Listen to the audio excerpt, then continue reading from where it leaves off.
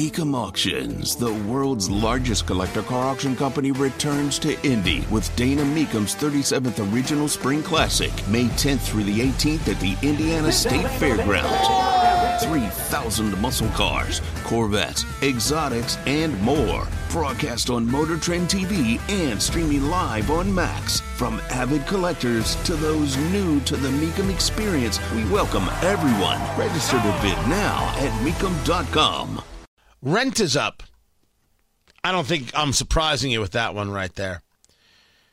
Rent is up, and it is not coming down. Wish TV had the story. Tony Katz, that's me, 93 WIBC. Good to be with you. So they did a talk with Fran Quigley, clinical professor of law and the director of the Health and Human Rights Clinic at the Robert H. McKinney School of Law. Rent has gone up 20% over the last 2 years. My students and I represent tenants in eviction courts every week. See, now it gets confusing. Is Fran Quigley arguing that people can't be evicted? Or is she arguing that rents can't go up? Is she arguing that supply and demand and the economy and multiple factors will increase or decrease rents? Quigley states that over 7 million households across the country are behind on rent. Another 5 million behind on mortgages. Well, that's very, very possible. Add to that the levels of debt that we are seeing, credit card debt and credit card rates going up. We could be looking at another bit of bust coming just around the corner. Now, that corner could be around the corner in terms of a month or around the corner in terms of 3 years. I don't know. How does this equate to what we saw from the previous bust?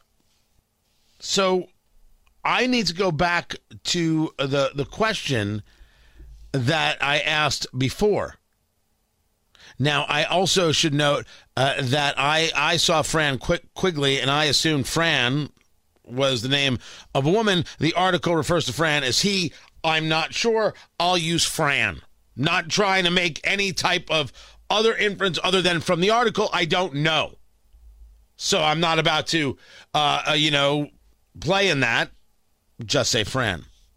Fran says we spend tens of thousands a year for corporate landlords and tens of billions more a year on tax breaks for the wealthiest homeowners in our society. If we take that housing money and instead devote it to the housing for people who need it the most, we can make sure that every single person in this nation has a safe and secure place to live.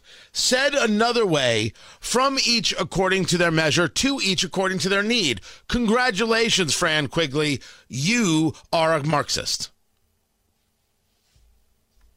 And now let's take a look at the IU Robert H. McKinney School of Law and their Health and Human Rights Clinic and ask ourselves, what's its purpose? Now, I happen to know for fact that IU President Pamela Whitten listens to the show every single day. Hold on, wait, this just in from Allison. She doesn't. She doesn't listen to the show every single day. She met me once and couldn't pick me out of a lineup. I think she listens every single day, or at least I know she's going to hear about this. The clinical professor of law and director of the Health and Human Rights Clinic is cribbing Marx. I would like to know how IU views this. Rents are indeed going up. Homeownership becomes a little more difficult when you have interest rates this high. So yes, indeed, rents are going up, and we're seeing this everywhere. The answer is tax the rich? Is this what they teach at IU?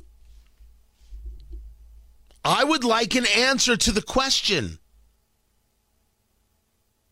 I would like to know whether or not those in the economics department agree with such an assessment. I would also like to know what happens at a Health and Human Rights Clinic. Very curious. Because that sounds like an amazing reality show. I find that the university set rarely gets challenged. I find that no matter what you would say, they would consider it a rudeness. Nothing I've asked is rude. I would like to know what in the world this organization does.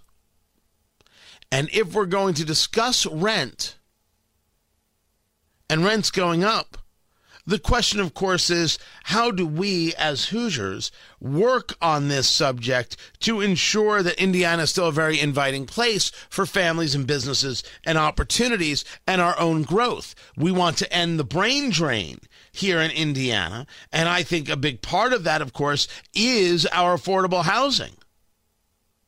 Not the concept of affordable housing, but that housing here is indeed affordable when engaged comparatively to the rest of the nation, or at least big parts of the nation. So I think that this is an important subject.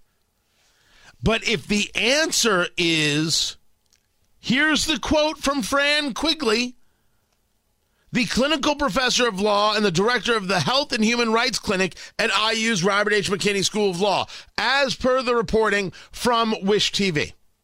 Quote, if we take that housing money, what Fran refers to as, quote, we spend tens of thousands a year for corporate landlords and tens of billions more a year on tax breaks for the wealthiest homeowners in our society. Quote, if we take that housing money and instead devote it to the housing for people who need it the most, we can make sure that every single person in this nation has a safe and secure place to live. Which is saying, from each according to their measure, to each according to their need. Your professor is quoting Karl Marx as a way we should run things in the state of Indiana, and I would like to know from IU if they're okay with that. Tell me I'm out of line. Because I'm going to hear from people that that's out of line. They're the ones saying it. It seems like the most rational question to ask ever. Or am I somehow upsetting the apple cart for noting that it is a direct take from Karl Marx, from Marxism, from communism? Like when Barack Obama was talking about the 99% and the 1%. Oh, you mean the proletariat and the bourgeoisie? Again, a cribbing. Ain't nothing new under the sun, kids. There's nothing new under the sun. This whole 99% and 1% is once again Marxism. The proletariat and the bourgeoisie. The richest people have to pay for the poorest. Thus, Karl Marx, which can be said from each according to his ability, to each according to his need. Right? It's sometimes said in different ways. Doesn't matter how you spin it. Barack Obama was cribbing from Marx, and now I have IU professors doing the same. And I would like to know IU's position on a law professor and the director of the Health and Human Rights Clinic utilizing using the talk of Karl Marx to justify their position. I would love an answer. I doubt I'll get one, but man, I would love an answer.